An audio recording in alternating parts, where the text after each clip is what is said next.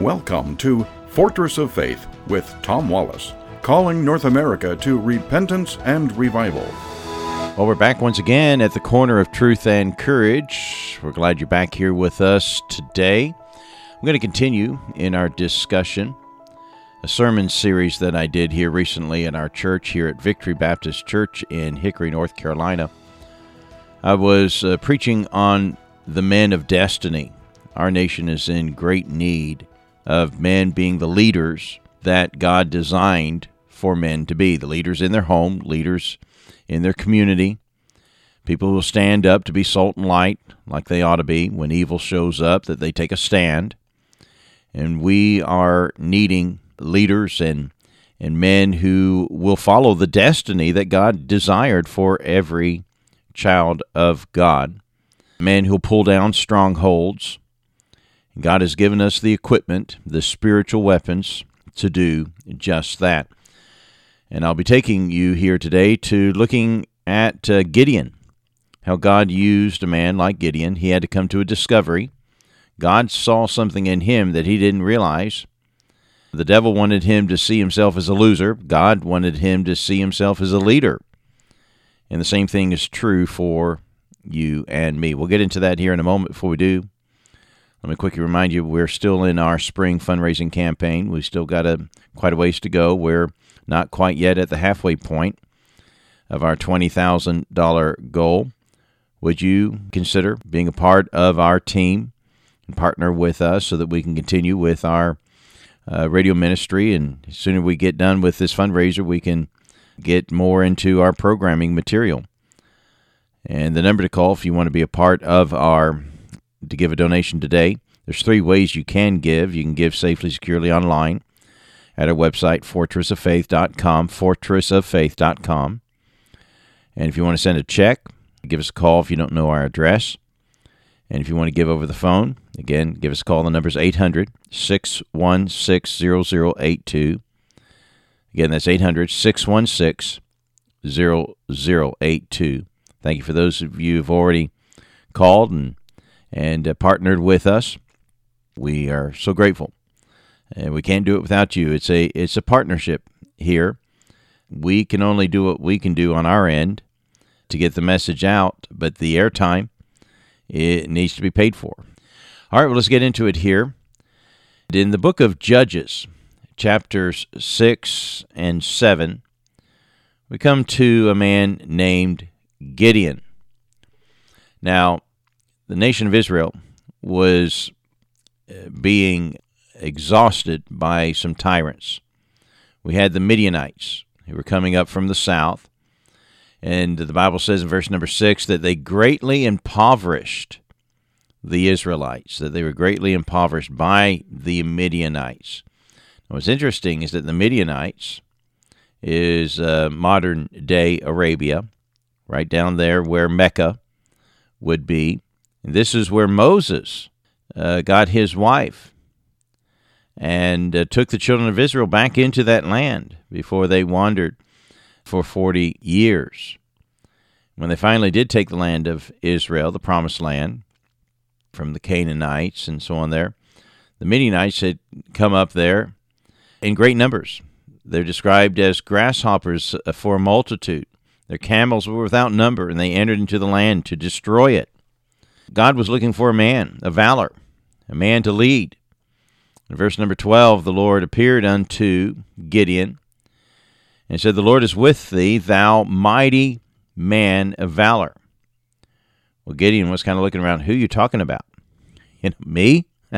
I'm just a farmer. He described himself as poor and the least in his father's house. And he hid himself from the Midianites to try to thresh out his own wheat so that they'd have food so it wouldn't be stolen. Did it in the dead of night, hiding. I'm not a mighty man of valor, but God saw something in him he didn't see in himself. He didn't realize God's destiny. God had to bring him onto a journey of discovery, and that's often how it is for you and me. There's a bit of a discovery of understanding what God can do through us and what God's design. We're told in the Bible that we are predestined. Romans chapter 8, verse 29, we talked about that yesterday, that God foreknew, so he already foreordained this, that we would be predestinated to be conformed into the image of his Son. That God had a plan for us to be that he saw us when the Bible says, "What is man that thou art mindful of him?" That we're to be crowned with glory and honor. That we're to have dominion over the works of the hands of God, what God had created here. That God had put all those things under our feet and have dominion over these things. As I said yesterday, like a checker piece, that little round checker, it's been enstamped upon it a crown. Now, it doesn't start off as a king, but its goal and journey of its life as it plays this game is to get to the other side to be crowned.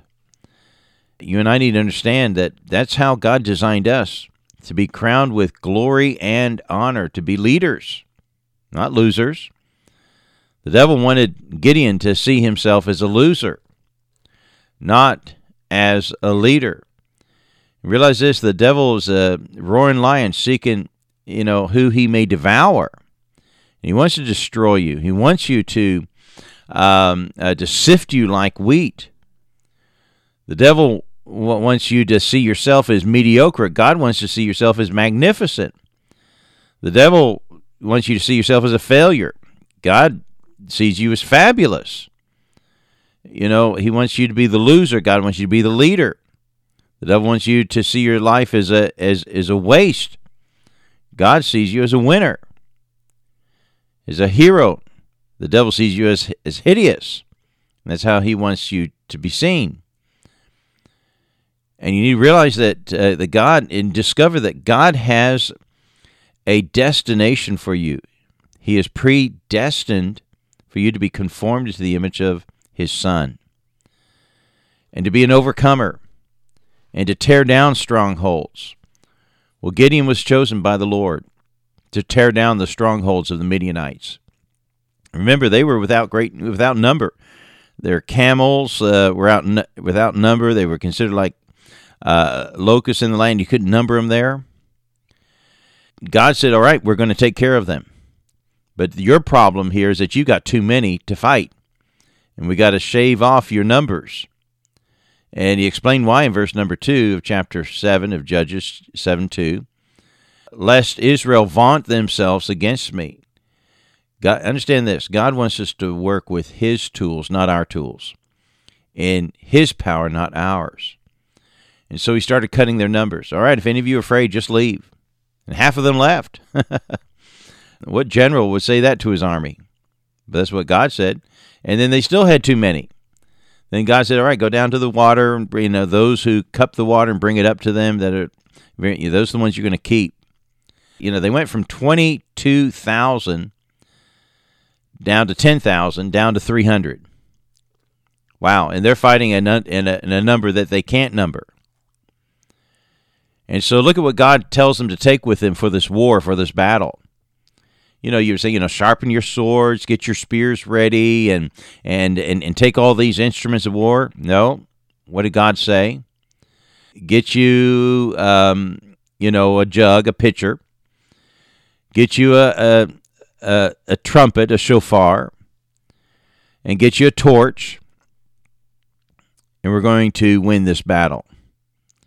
When you and I would be going for our spears and swords and knives and clubs and anything else, God's tools for warfare are different than man's. God doesn't always work the way that we think he should work. Our intuition is to do it differently, but God has different ways. And that's true in the spiritual world that we live in today. In 2 Corinthians chapter 10, verse 4, the Bible tells us that our warfare is not carnal. It's not physical. It's a spiritual warfare. We fight a different type of a fight and in a different way. And God has a different way for us to overcome the evil that is in this world. We're new creatures. We're different from this world. 2 Corinthians chapter 10, verse 4, God has given us weapons for the warfare. Let me read this. For the weapons of our warfare are not carnal, but mighty through God, get this, to the pulling down of strongholds. God has given us the tools to overcome the strongholds of anger, of pride, gossip, depression, and materialism, and worry, and bitterness, and pornography, and deception, and lust, and drugs. God's given us the ability to overcome and pull down the strongholds of sin.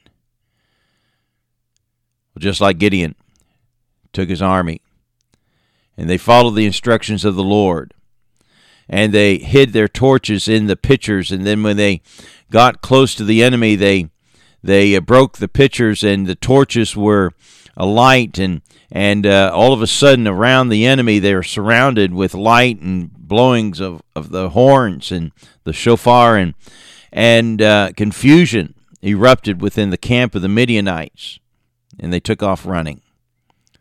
And God gave them a great victory that day, and they overcame the strongholds that was pillaging their land. They became overcomers. Well, what brought this about? What brought it about was a man who accepted the destiny that God had in store for him. I mean, he hadn't gone to college. He hadn't gone to study, to train as a soldier. He had no military training. He didn't go to the war college. He didn't even spend a day out playing, paintballing, learning, techniques like that. He had nothing. He was never elected to public office. He didn't read Dale Carnegie's book on how to win friends and influence others and how to be a leader. He didn't do any of those things. He probably didn't even, graduate from the 6th grade. He was just a farmer boy. But I'm here to tell you, God can take the ordinary and turn them into extraordinary. God has the ability to turn us into overcomers. Yeah, he was a doubter. He tested God twice. Are you sure about this, Lord? If so, then, make this fleece here all wet and the ground around it dry. And then when God did just that, he still didn't trust God. Well, let's do it again. Just do it opposite. Make the fleece dry and the ground all around it to be wet. God kept confirming to him. And aren't you thankful God's patient with us? Sometimes we need his patience with our lack of faith. But God had turned someone who saw himself as a loser and turned him into a leader. And I'm here to tell you, that's God's desire to do that with every man. And we need men to be the men that God desired for, that he has a desire for us to be, men of destiny. Tomorrow's broadcast we'll describe to you what is a man of destiny. There's a passage in the Bible that tells us very clearly what God's goal is. And when you achieve that, you'll be the desire of every woman's heart to have a man like that as her husband.